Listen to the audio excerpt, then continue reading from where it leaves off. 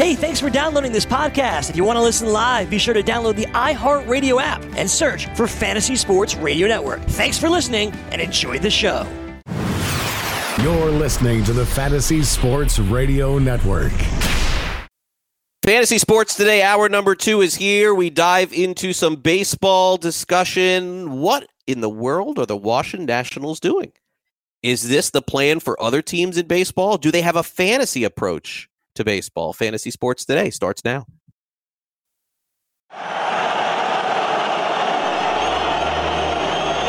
Fantasy Sports Today. Toward the end zone. It is caught! Seattle's going to the Super Bowl! Fires up the middle. Pass is caught by Owens. Owens made the catch. Pass is caught! Diggs! Sideline! Touchdown! Unbelievable! Toss to White. He's in! Patriots win the Super Bowl! And welcome back. This is Fantasy Sports Today, hour number 2 of our show. Craig Bish along with Joe Pisapia with you here on the program. Good to have you aboard as we get into some baseball discussion. And Joe, the Washington Nationals certainly taking a different approach to the offseason, no doubt. Now, look, let's be real. They gave Will Harris quite a bit of money to pitch the 8th or the 9th.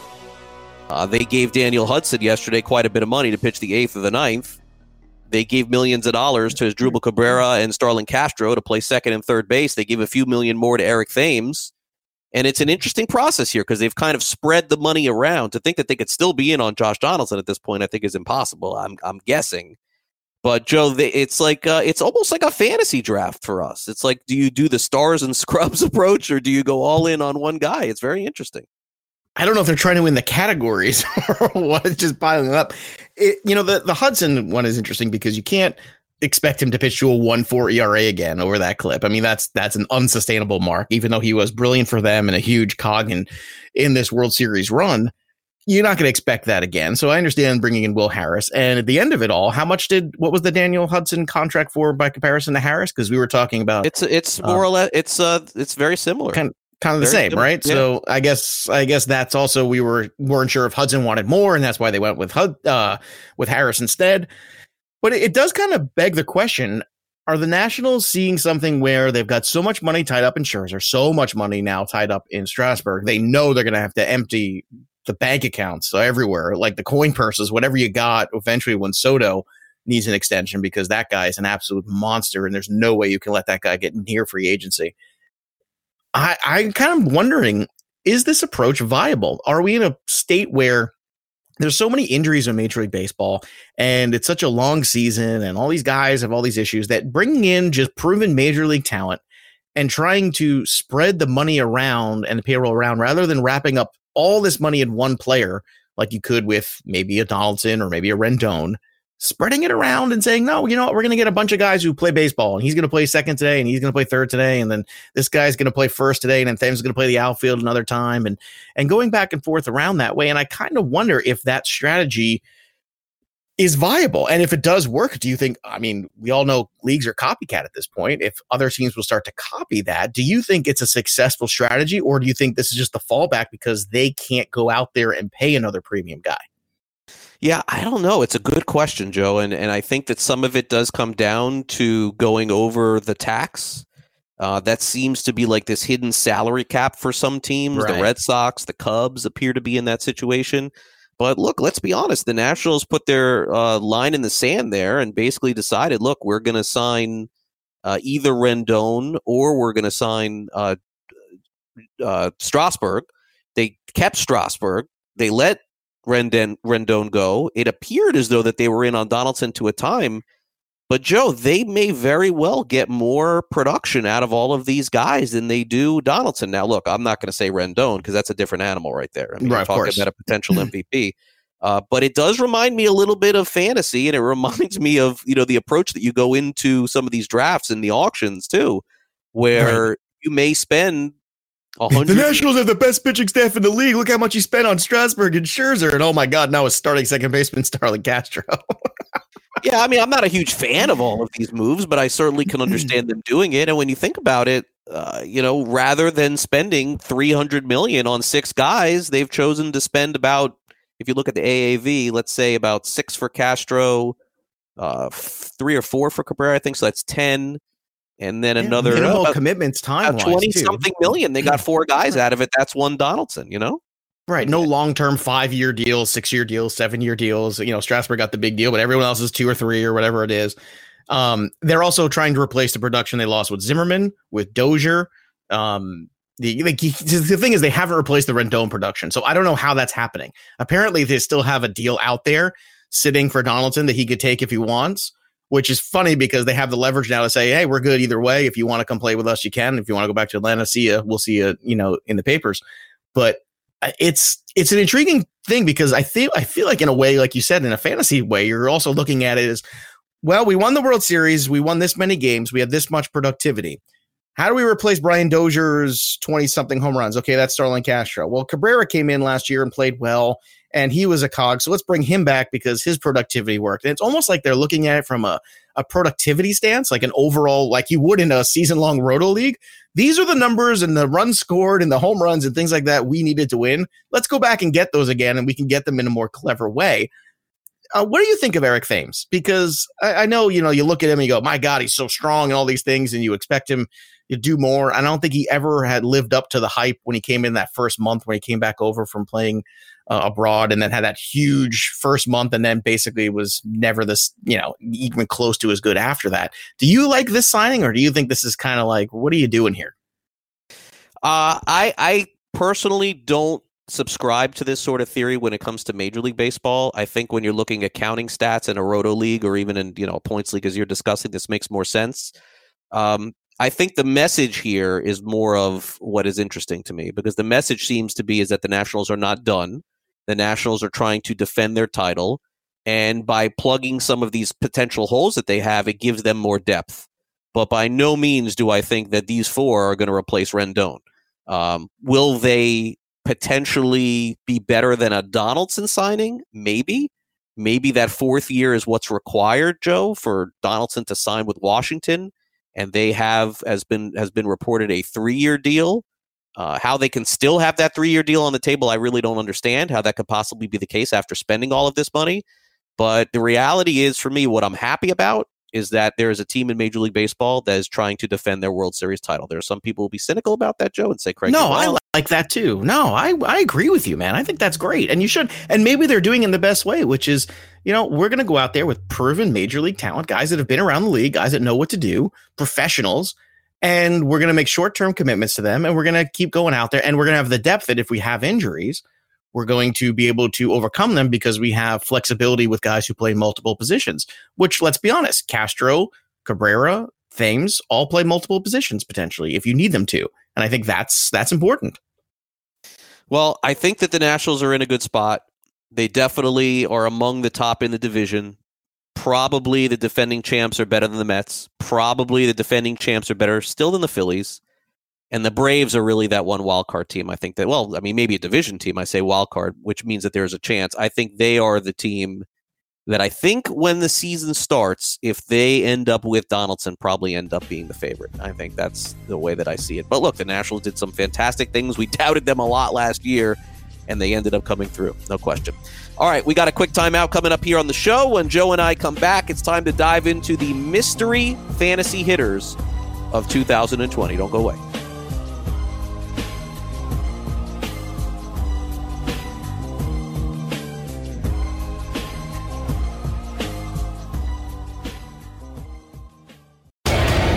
Want to light the lamp on DraftKings and FanDuel this NHL DFS season? Then join DailyRoto.com and learn from the best daily fantasy sports players. Get updated fantasy hockey projections for NHL DFS, line combinations, and build stacks for tournaments in the Daily Roto NHL DFS Lineup Optimizer. If you are playing daily fantasy hockey without using Daily Roto, you are doing it wrong. Enter the promo code ACTION for a 10% discount. That's promo code ACTION for a 10% discount.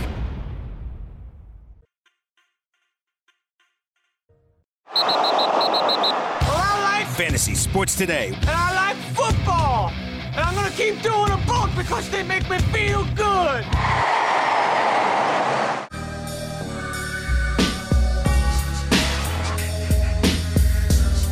And welcome back to Fantasy Sports Today. Craig Mish, Joe Pisapia here with you as we kind of move into more of a baseball mode here on the show. Joe is basically full force at this point. I have yet to gravitate around it, still trying to fight through this NFL end of the season.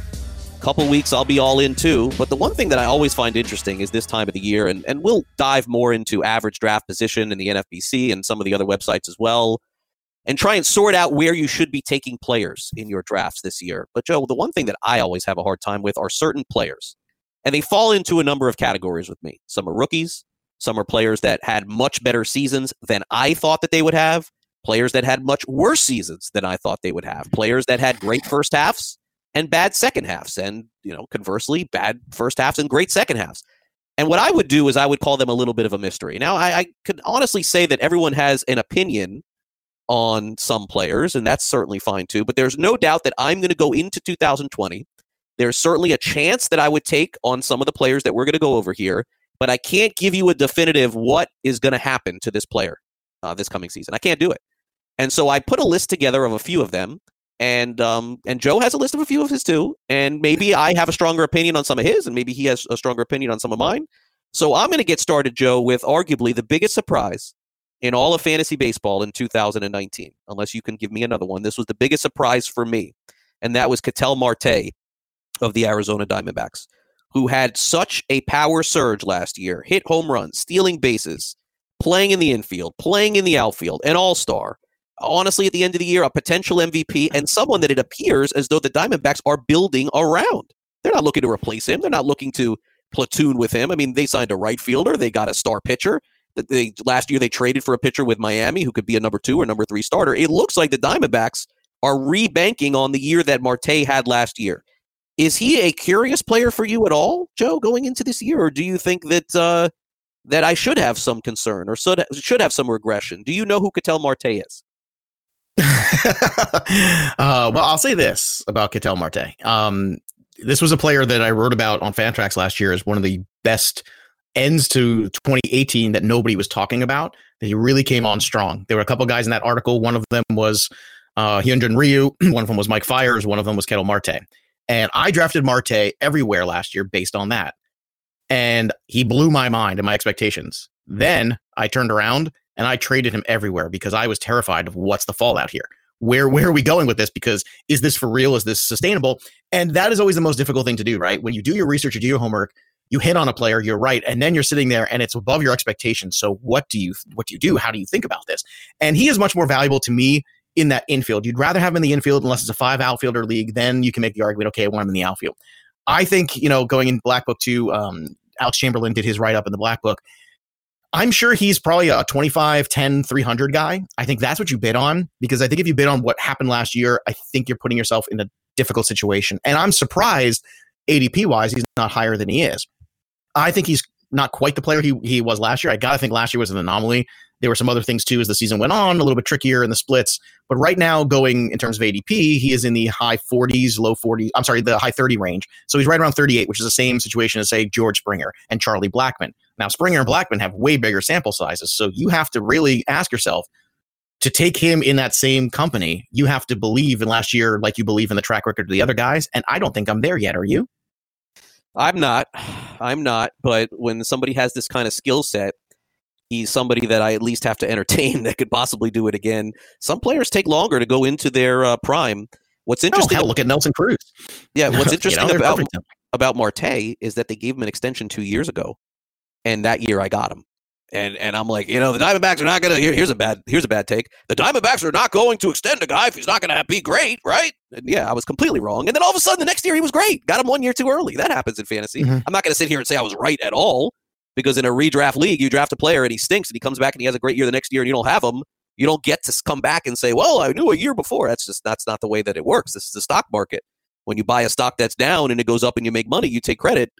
If a stock you buy goes down or you sell and then the next day it goes up, you don't get to say, well, I knew 2 days ago, but I didn't get to cash in on it. That's not the way life works. Well, that's why I traded him, because I was so concerned with, oh my God, this is way past my expectations. This can't be sustainable. The other thing too, and this is again straight from the Black Book, he's 30 points over his BABIP, which typically means there's going to be some regression there too. So all signs talk to him regressing and not being able to sustain that, all those deeper stats. But at the same time, we've seen players buck that trend 2 years in a row. So you got to keep that in mind as well. All right, my second hitter, Joe, let's move on to a player that's going into potentially his first year of big league time, but it's his second year in the big leagues. I'm going to switch up the order as to how I originally thought I wanted to do this, but I want to go to, because somebody asked me a question yesterday, Corey, who always messages me, on Kyle Tucker of the Houston Astros. Now, Tucker is an interesting case because he's put up these astronomical, and he is an Astro, no pun intended, minor league numbers, 30 home runs, 30 steals, Springer-like type numbers. In the regular season last year, in the cup of coffee that he had, it was above average. 2 years ago, it was very below average. I'm not sure how much the Astros really love him internally. I think that some people love him. Some people are not sure about him. Here's what I know. I know going into the year that Kyle Tucker should be given an opportunity to get 500 plate appearances, should be given an opportunity over Josh Reddick, who, by the way, has been a great player for a long time. But let's be real. I mean, as a full-time player, Josh Reddick's days, I think, are coming to an end. I don't know what to do with Kyle Tucker in 2020. Kyle Tucker could hit 35 home runs this year, Joe. He could hit 5 home runs this year. I don't know. Yeah, he's the ultimate boomer bust guy. He's going 138 on Fantrax right now overall. And he's in that same category as guys like Kevin Biggio, guys like Ahmed Rosario, guys who have upside, guys who have shown you moments, but you're still not 100% sure who they are. Even Kyle Schwarber's kind of in that same range, which is interesting because Schwarber had a huge power year. But looking at Kyle Tucker, I think it really reeks of boomer bust. He's so young at 23 that you don't want to give up on the talent yet. There's some concerns. Okay, what's the position?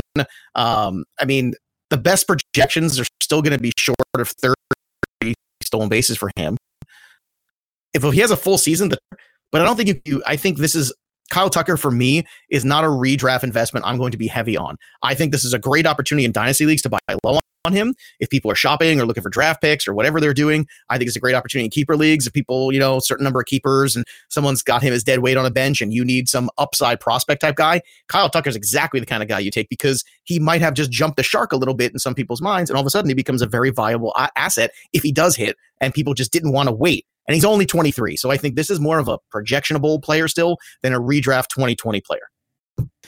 Yeah, I'm so fascinated by this player because we've been waiting on him for years.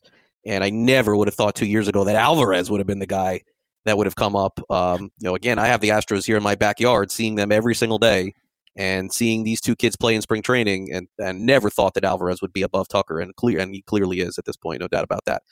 Did you ever think Yelich would be the kind of player who would go above Stanton? Never in a million years. No. Well, another good sometimes example. Crazy things happen. Oh yeah, and that's why it's some of this is a guessing game for sure. All right, let's do one more here. Let's go to Andrew Benintendi, Joe, of the Boston Red Sox, a potential MVP candidate 2 years ago, a World Series champion 2 years ago, and like a lot of the Red Sox, and this is what I want to make sure I mention, like a lot of the Red Sox in 2019, they didn't repeat a lot from 2018. JD Martinez did. Betts was a little bit down. Benintendi was very down from where he was last year. So this is basically a bet on Benintendi. If you take him in fantasy, you're either betting on his 18 or you're betting against his 19. It's just like one of the other here. And I'm not sure which way to go. I don't know if he is the MVP kid that we saw 2 years ago. I would buy low on him probably, but I cannot say with certainty that it is the season that he had in 2018 that's repeatable in 2020. But do you think, Joe, it's just simply all the Red Sox had a down year last year?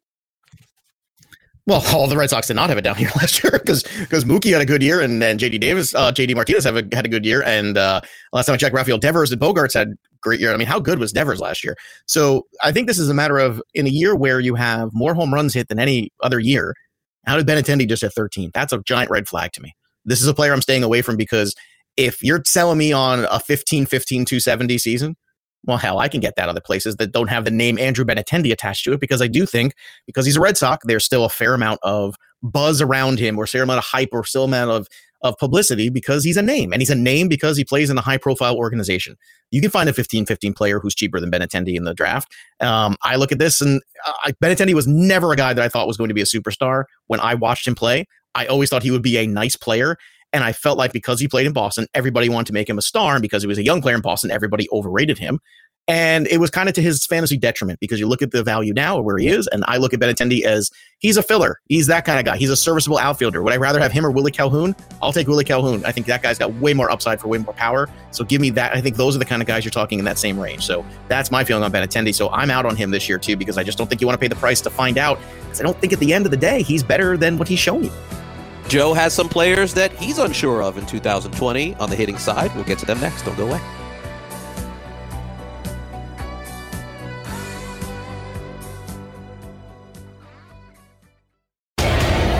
Want to light the lamp on DraftKings and FanDuel this NHL DFS season? Then join DailyRoto.com and learn from the best daily fantasy sports players.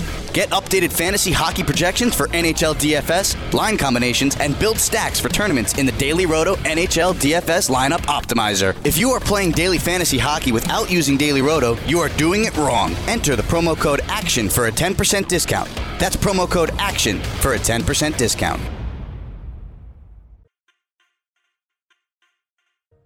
Fantasy Sports Today with Craig Mish and Joe Pisapia.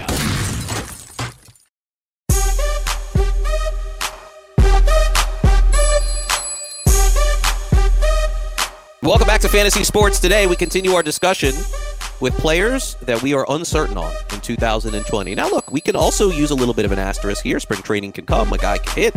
I can be in the clubhouse somewhere. You guys know that's where I'll be. All of February, all of March. No doubt about that. But there's got to be some players for sure that you're on the fence with. You don't know. You need more data. You need more information. And Joe has also compiled a list of players. Whether he's in or out is unclear. But as of January, early January 2020, he's unsure on these players. So, Joe, who's your first one? Well, my first one is Jorge Soler. And the most frustrating part about this, because I was president of the Soler fan club in Chicago for many years. I had the pins, I had the hat, I had the jersey, I had everything. And every time I watched this kid play, all I kept thinking of is this guy is going to be a stud. He's going to be a stud. Cubs, please just give him some playing time. Give him consistent playing time. And for whatever reason, the combination of injuries, playing time, consistency, it just never happened.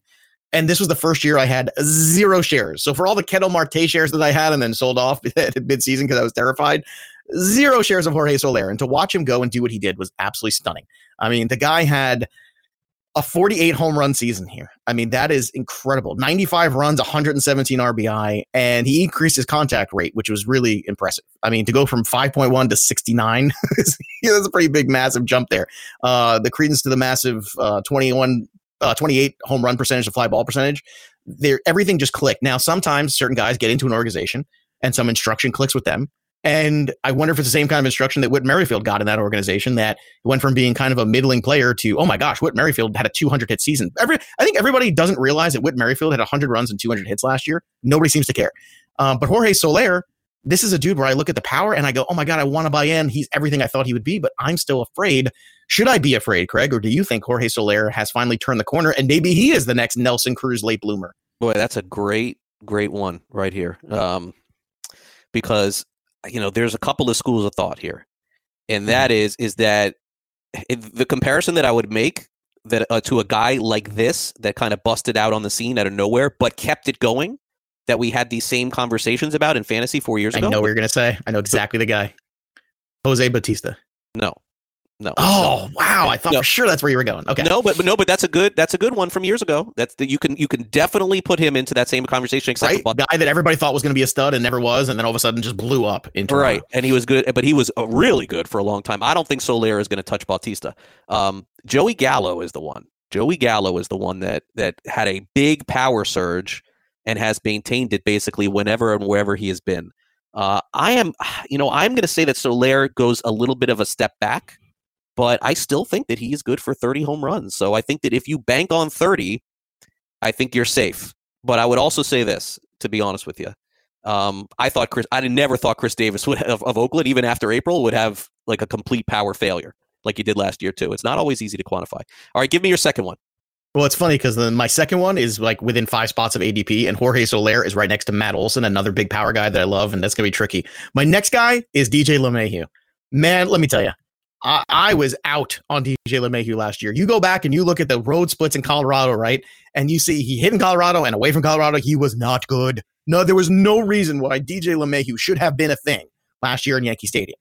but he was. Now, Yankee Stadium's a very good hitter park too. But, I mean, it's crazy to think of a player who had a better season. Now, granted, he had 349 BABIP. He's 31 years old. But I can't believe when we sit back and realize, oh my gosh, what happened? This guy who had the worst splits, and we always talk about what's going to happen to Nolan Arenado's value when he leaves Colorado. Well, DJ LeMahieu left Colorado, and DJ LeMahieu had a career year. That always looks like an outlier to me. I'm staying away from him, so this will be 2 years in a row where I am probably out on DJ LeMahieu. But I look at him and I say, okay, the ball's juiced, probably going to be juiced again, would be my guess. Can he hit home runs? Can he hit 26 home runs? I don't know. I don't know if I want to bid on that.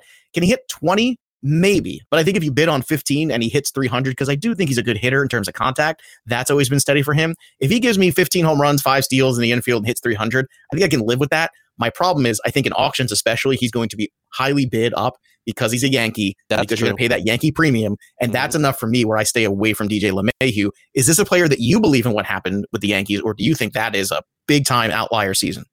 I think he's going to be similar to what he was last year. Of the 4 guys here, I think that I kind of think that he will have. How about this? Of the 4 players That's here, a big jump in dingers. Just saying. I'm most confident in this of the 4 players that we're going to discuss here. Not that he's going to be great, but that he's going to be the most similar. I'm more confident in my ability to analyze that he will be the most similar to what he was last year of the 4 guys that we mentioned. They all may be better. They all may be worse. But this is one player that I do like, and I think that he is a late bloomer. He came into his own, played in a good park, got an opportunity that he didn't think would happen. I think he'll get more of one this year, and I think he'll be at least 80% of what he was last year. If I drafted him, I wouldn't be worried that I would get that. How about that? Of the 4 guys here that you mentioned, that's the one. No, I think that's fair. It's just so funny, too, because they're all clustered in the same ADP, which they're all outside of the top 50 right now. And that tells you something, that nobody wants to go all in on any of these guys. Yeah, the next one I have 0. The next one is one I should have came up with. I mean, totally clueless on the next one. Yeah, well, totally clueless. But the funny thing is, they're all out of the top 50, but all inside the top 100. So everybody wants in, but everyone's afraid to go and take a stand. And I think that's very telling. And you should pay attention to that. My next one, and classic examples, which is why, the thing I love most about when I write up the players in Black Book is when you get to dive deeper into a season, because the worst thing in the lazy fantasies, people look at the stats and go, that's what a player is. All right. Well, he had a .411 slugging percentage in 2018. Up until that, 2019 season, that's who he was. He was a corner guy that didn't hit for power, and I don't want that. You look at the overall numbers, you go, oh my gosh, wow, what a good season Josh Bell had. Everybody remembers the summer where, he's really good at some point. And I remember him just being awesome and he's all-star and all this crap, right? But when you dig deeper, he had just 224 with a 761 OPS against left-handed pitching. In the second half of the season, he had just 233 with a 780 OPS. Basically, he had an incredible month of May where he had 12 home runs, a 390 batting average, and a 1238 OPS. The guy was out of his mind for an entire 30-day period. That propped up his overall numbers so much that the other splits I just gave you basically didn't even matter, because it made his bottom line look so good. That's how good his May was. This is a player that terrifies me in head-to-head because of the streakiness, because of the fact he doesn't hit left-handed pitching well, and because of the fact that he bottomed out. Now, in season-long run, you want to make a conversation that he could be a guy that still ends up with these numbers. Okay, I'll listen to that. But I don't know about you, Craig. Josh Bell is one of these guys. I would much rather take a shot with next month, go back to the Rhys Hoskins well. Josh Bell, to me, is all the things that you stay away from, and it always reminds Headley year where he had that one glorious month. I don't remember if it was June or in August or whatever it was. And he had 31 home runs that year, and he looked fantastic. And then eventually became a Yankee, and he just never, ever, ever lived up to the hype. So, Josh Bell, are you terrified of him, or are you buying into what you saw in the month of May? Yeah, I think this is one that I may have to disqualify you on. Like you basically said that you don't think that he's going to be good, right? I mean, isn't that no? I don't think he is. Right, but there's a part. I know, but that's not this segment. I have to disqualify. I'm so unsure, but I don't know. I understand. I guess I'm so unsure. You've given a strong I don't know on Soler, a strong I don't know on LeMahieu. You've just said that you don't think Bell can repeat it. So I have to disqualify you. We have to move on. Sorry. That's not the name of this game. Okay, all right. You just said that you don't think Bell can. Yeah. And I thought that this was going to be a great discussion because I agree, because I don't know what he's going to be either. He was fantastic in the first half. He did the home run derby. He was nothing in the second half. I did ask you a question. I asked you the question. Do you think, I don't think he can be that player in May for an extended period of time, but he did have a May that was unbelievable, and he finally showed power. Do you think this is another guy that gets dealt from the Pirates and he ends up in a better spot with more lineup protection? And he can be that. I guess I'm not putting it on me to think that. I think he's very confusing. Are you somebody that is confused with him as well? I feel like it's trending in that one direction. Yes, I said I was very confused. Yeah, What, because you again, had at the to end, make an investment. It's unfair at the end of the season to take a player and say that because he had one great month that doesn't count in a rotisserie league. Now you're playing in a head-to-head points like you advocate. It's different. Or head-to-head categories, even any head-to-head. It's different, but we all also dealing with roto, and at the end of the year, the roto adds up, and what the numbers are the numbers at the end of the season. I just don't know that this is Josh Bell. I have no idea. We're going to find out this year. That's what I would say. Open and shut case. Last one. All right. Last one, Marcus Simeon. And this is another guy who's going 60 overall. So LeMahieu's 60. You got another guy, Soler, 65, and LeMahieu 68 ADP right now on Fantrax. So I look at Marcus Simeon, and this was another player I really liked. I didn't get enough shares of last year because I just felt like he's a good player that nobody cares about, but an imperfect one. And all of a sudden, he became perfect. 33 home runs, 123 runs, 92 RBI. Oh, my God. There's some other stats you can dig into and say, okay, well, maybe it's a little bit of a mirage. It's possible. Now, he always had some power. Is this a situation where it's a late bloomer, or is this a situation where it becomes a career year? And I'm concerned. I still think that he can be good. I just don't think he's MVP caliber good, and I'm worried that that's going to be the price. Are you worried about that?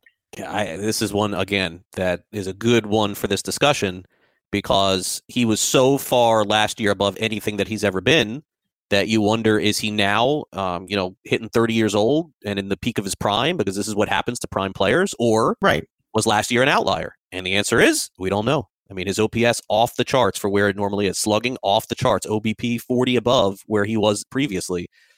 So the answer is a very succinct, I don't know on this player, but I'm not scared. I would take him in a draft. Some of the DJ others is the guy of my group that you are most confident in. So Soler, LeMahieu, Bell, Simeon, that's the guy you like, DJ. I don't like DJ more than these others. I like him almost as much. I basically believe what I saw last year. I do. In LeMahieu. I'm going to go with Soler of this group as I believe the most. I'm going to go with Soler because I always felt it, and then I just kept getting disappointed. So I'm going to go back to hey, all the work you did was right. It just didn't work out as soon as you wanted it to. So Soler's that guy for me. Of your grouping earlier, who was the guy for you that you thought was the most ready, like to be the guy? Benintendi. You think you still buying in? Okay. Yeah, I would go back to the well on Benintendi. Yeah, that's what I just think the Red Sox, it was the perfect storm last year of them going deep into the winter with all these parades and everything else. And I think, unfortunately, and I do like Alex Cora very much, and I know him, I think that they didn't handle things right in the spring, sitting them throughout the whole entire spring. I think it backfired, not having any of the pitchers throw and taking it too easy. Other teams are not taking it easy anymore. I don't think you could do that. I think you have to have a good plan, but I don't think the plan in place could be just sitting guys all the time. I don't know. It seemed like it backfired for the Red Sox. All right, we'll be back after this. More Fantasy Sports Today. Don't go away.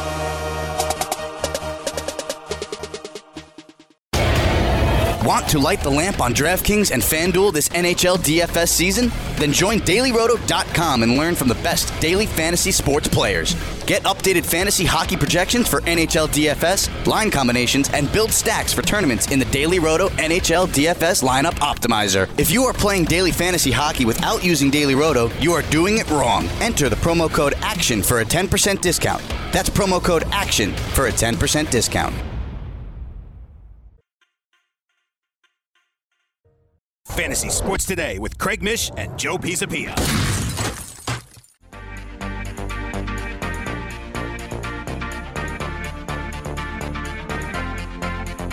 And welcome back to Fantasy Sports Today. Some fun-spirited discussion with Joe and I in our fantasy baseball talk. We will break more of that out on Wednesday's show. And then as we move toward the weekend, we'll dive back into some of the lines, the spreads. And there are a lot of people who think that this coming weekend is the best football weekend of the year, by the way, in sports, because you have the divisional game Saturday, the two divisional games Sunday, and then, of course, the College Football National Championship on Monday. So really big weekend of football coming up, and really our last hurrah, so to speak, with our football coverage here for the year on Fantasy Sports Today, because really come next week and after the College Football Championship, it is time really at this point to dive more into baseball with football coming to an end. But another week of this, so let's continue the conversation, Joe. Earlier today, it was announced that the Panthers have agreed to hire, according to ESPN, Matt Rule, the now former coach at Baylor. And, Baylor clearly running more of a spread offense, wide open offense. He did a great job with Temple for many years and then ended up going to Baylor. And to give you some background on what happened at Baylor, Joe, was that basically Matt Rule entered a situation where Art Briles was the head coach there. And if you're unfamiliar, Art Briles had all kinds of issues with keeping his players in order at that school, all kinds of allegations of rape and some insane things that there were reports and allegations that he was aware of, and inevitably he was let go. So what happens in that situation is that all of the kids leave the school who are currently there. So without having some very strict sanctions, the sanctions basically were Rule goes to Baylor, the team is horrible. You know, they're 2-10, like back-to-back years. And all of a sudden, as you saw this year, Joe, Baylor had that huge lead against Oklahoma and ended up blowing it, which kind of cost them their season. And then the Big 12 championship, they played well against Oklahoma again, but then lost twice. Oklahoma plays in the college football playoff. They get knocked out too. But I think that what the Panthers are banking on here, and this is interesting, because Rule is very good at the rebuild, sort of. You know, like this is a rebuild coach. And I wonder if the Carolina Panthers are thinking that they are sort of in a rebuild mode. They have arguably the best running back in all of football in Christian McCaffrey. They have a couple of nice pieces at wide receiver. They have arguably one of the best linebackers in the NFL, although how many years can he continue to do in Kuechly what he's done? Very hard to do and play at that level and play as hard as he does. I get the sense the Panthers may be in a little bit of a teardown mode, Joe. This is what I sense here. I'm not sure. I think it's more of a retool than a rebuild. And I say that only because I feel like the quarterback market, you can really make a choice of where you want to go. I don't think the choice is Cam Newton for Rule. Do you disagree with that? If you're a first-year head coach in the NFL, I don't think Cam Newton is what you want to take on. I think that's a lot for you to take on. The personality, the injuries in recent years. I think you want a fresh start at quarterback, and you want to bring in somebody that you think can get this. Now, whether that means more than one guy, I don't know. Maybe you want to bring in a competition. Maybe you want to go after a Teddy Bridgewater. Maybe you want to build that way. I think you could retool and be very good because you have Christian McCaffrey, because you have DJ Moore. It's not a lot of spots where you can go in there and drop a quarterback who has the best one of the best wide receivers in football, and then the best arguable running back in football. That's a pretty good spot to land if you're a quarterback. If Rule can get that guy to play up to snuff and the defense is still okay, you can make some free moves. I feel like you let Rule kind of pick his guy, don't you?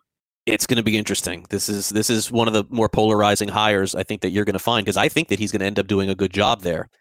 But when you look at it, Joe, and again, this is a different conversation on Kyle Allen now than we're having 2 months ago. 2 months ago, both of us were kind of like, oh, Kyle Allen's pretty good. Well, I think we learned you can win games with Kyle Allen, but you could also lose games because of Kyle Allen. But let's also call a spade a spade. They lost like 10 games in a row to end the year. So the question is that the Panthers right there? Like, is that the team that's going into 2020? Because if it is, Joe, and they got annihilated by teams at the end of the year, is there that chance that the Panthers are only a 2 or 3 win team going into 2020?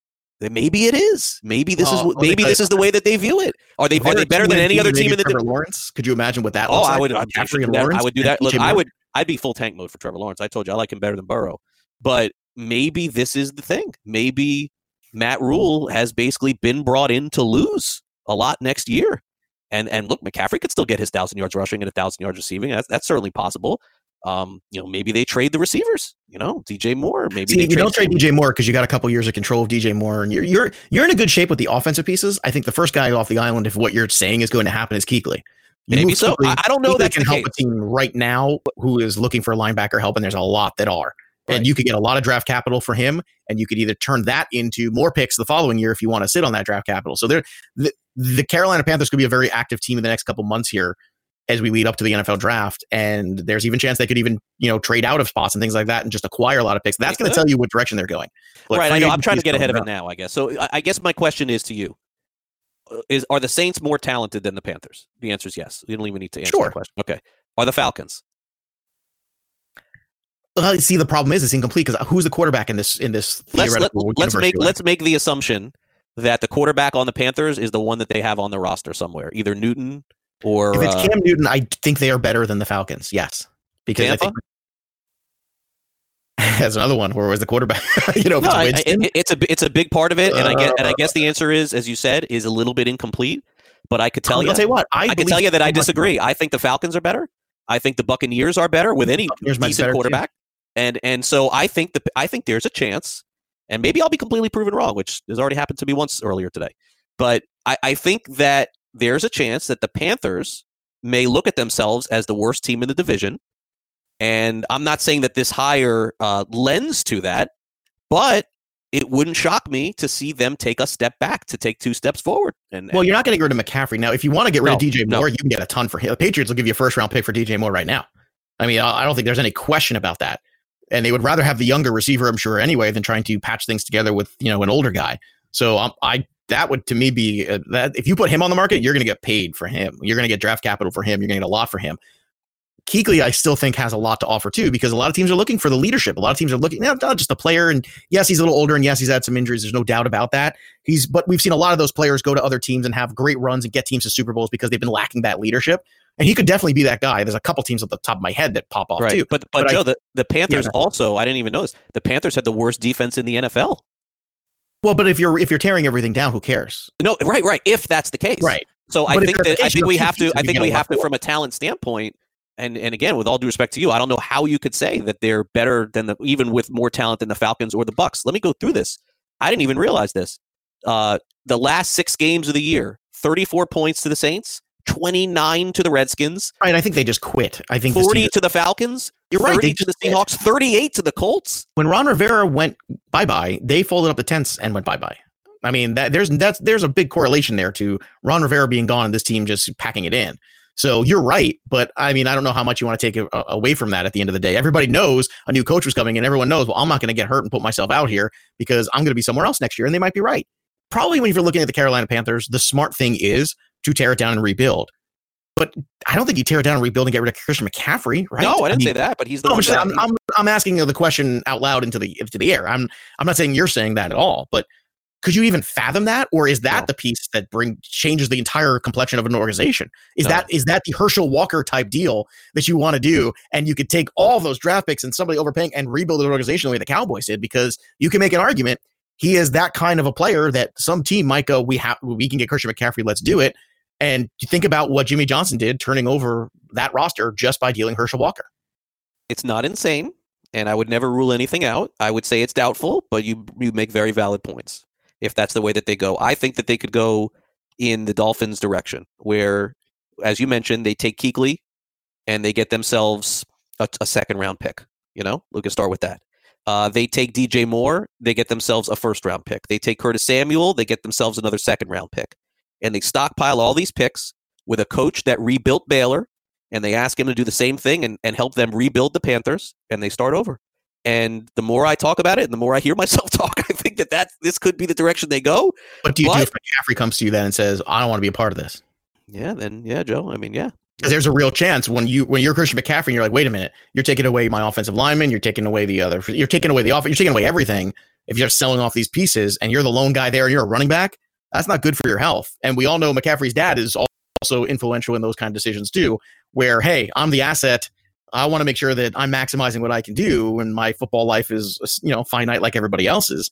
What if he then comes to you because of that? Are you willing to make that hard choice if you start selling off pieces and your number one guy says, you know what, I don't want to be part of a rebuild. I'm a running back who's getting the ball, 5 million times a game, and I don't want to do it for a team that's been last place. That's a problem. It is, and I know that you're just praying for the Patriots, but no. I'm real. You know me. I'm the realistic one. You just mentioned DJ Moore and the Patriots. Oh, DJ Moore is realistic because you wouldn't want McCaffrey on the Patriots. Oh my gosh! Imagine they bring Brady back to that guy. No, I don't think they have the draft capital to do that. No, they don't. The Dolphins have the draft capital to do that. The Dolphins can sell you a ton of picks. Can you imagine that? Oh my gosh! Can you imagine that? I'm just saying. Yeah, Devontae Parker, Christian McCaffrey, even with Fitzpatrick and Tua. You can still probably take Tua and still get McCaffrey. You probably have enough Probably capital. so. And I think that's the kind of organization you look at and you go, well, the Dolphins are real interesting right now. The Dolphins hold a whole lot of cards. And I think they might be the only team that has the capital right now in that draft coming up. And then next year's too, because you probably figured they're not winning a division. Maybe that they're probably going to still give you another first rounder for 2021. So you have to think about future draft pick compensation in this conversation if you're going to deal with McCaffrey. But if you're tearing things down, I don't know. I don't know how far you want to do that, because if you go all the way and you get rid of everybody but McCaffrey, I don't know what keeps McCaffrey here, who's going to be looking at this will be his 3rd year in the league, right? This will be 4th, right? He's coming up on a contract year. Yes. So he has 1 more year and then a contract. He has 1 more year on this deal. So you have to make one of two things. You have to either throw a ton of money on him, or Christian McCaffrey could be the shocking move of the offseason now if you think that's coming. So what not if, so what are we going to predict here? We have one shot at this. Do we predict that they tear it all the way down, or are we going to be completely off and they're just going to retool? What do you think? I predict you retool because the pieces you have are young enough that you could do that if you let Rule pick his own quarterback. I don't think you can do it with what's in-house. I don't think it's Kyle Allen, and I don't think Cam Newton is fair to put on Matt Rule. Okay, so let's say you could be right, and it's very possible. I mean, it seems more plausible to go the route that you're speaking of than the one that I am. But yours is way more fun radio. So there's your hot take radio right there. You just became everything you hated in one segment. Well, but you know what? There is some truth to it because no one expected the Dolphins to go as far way down as they did. No one expected that. Yet they trade Tunsil, well. to trade Fitzpatrick, and Drake was an easy one. But to go as far down as they did, no one expected it. So here is what we could end this with the show today.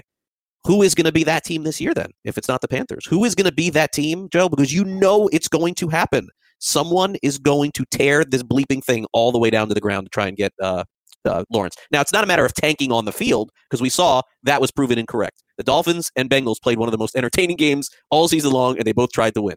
Bengals clearly will be better, and they'll have their quarterback with Burrow, so we can eliminate them. The Dolphins are not going to tank again next year to get Trevor Lawrence. I don't think. I think they're going to draft 2, as we've discussed, or another quarterback. So who is that team that's going to go on paper 2-14? Ron Rivera with the Redskins has a lot of draft capital too. If he wants to go and attack, trying to get McCaffrey or some of his old guys, keep an eye on that. I feel like I asked a question, you didn't answer it. I think that Carolina makes the most sense in everything you've said. It makes a lot of sense looking at that division to tank for Lawrence. Yeah, I do. Then tear it all down, and that includes McCaffrey too. Because if you're going to do it, you got to start over and do it right. Especially if McCaffrey was on his second year, it's different. He's in the last year of his contract. So you're going to pay him, and then you're going to pay the big quarterback, and then I don't know. It's a lot to do. The Giants got their guy, and they're on the upswing. They got the running back. They get the defensive player. I've illustrated what I feel about the Lions. I feel like the Lions are in it to win it this year. I don't think that they're going backwards. I think that they're going to try and make a big step forward this year. Arizona lost a lot of games, and they played a lot of close games. They have their quarterback. They got a lot of talent on that team too. Maybe a couple defensive players away. And then there's Carolina. And now we're into the Carolina. Jacksonville could be too. That's another one, Joe. That's another one, right? Jaguars could be a team that just say, you know what, Fournette, everybody else, get out of here. I think they look at their division as more winnable though than Carolina. Their division's not where the Colts going to be. I don't know. I think you could look at that one. Can Colts fans endure another 2-14? No way. They can't do that to them. They can't do that. To try and get Lawrence. Quite an off season, that's for sure. I think Jacksonville and Carolina are the two teams that are going to fight this thing out to try and get the number 1 pick in the draft next year. I think that's what I'd go with. All right, so that was something that was turned into something from nothing. That's for sure. All right, we'll take. Speaking honestly. All right, so let's do this. We'll take a short timeout. We'll come back next, and we have our 2-minute drill. Dr. Roto is coming up at the top of the hour. I am quite sure he'll have more discussion about the NFL playoffs, about Matt Rule now heading to the Carolina Panthers, what they may end up doing next, and any kind of fantasy discussion. Dr. Roto's got that for you coming up 2 o'clock Eastern. You're listening to Fantasy Sports Today. Craig Mish along with Joe Pisapia with you here on the show, and we'll be back to wrap it all up right after this.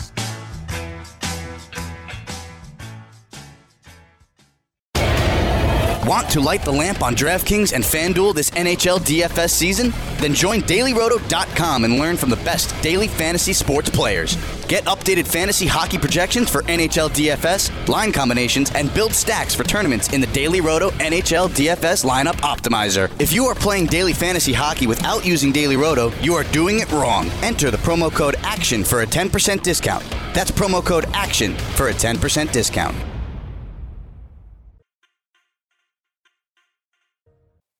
Fantasy Sports Today with Craig Mish and Joe Pisapia.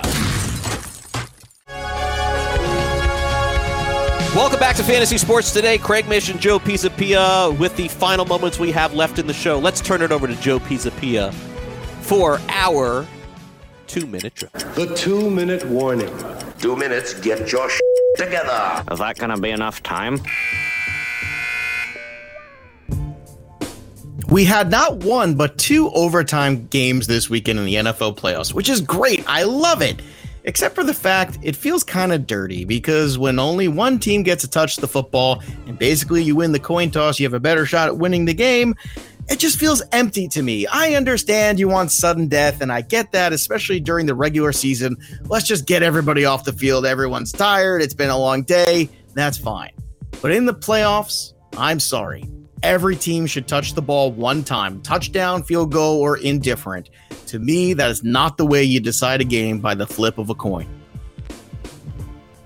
That'll do it for the show. Well said. In and out. We got to get out of here, guys. We're way over on this show today. A lot of content. Not saying it was good, but we had a lot. Thanks again to our producer, Sean Glasdemakia. For my co-host, Joe Pisapia, I'm Craig Mish. Full-Time Fantasy is next. Talk to you tomorrow at noon. See ya.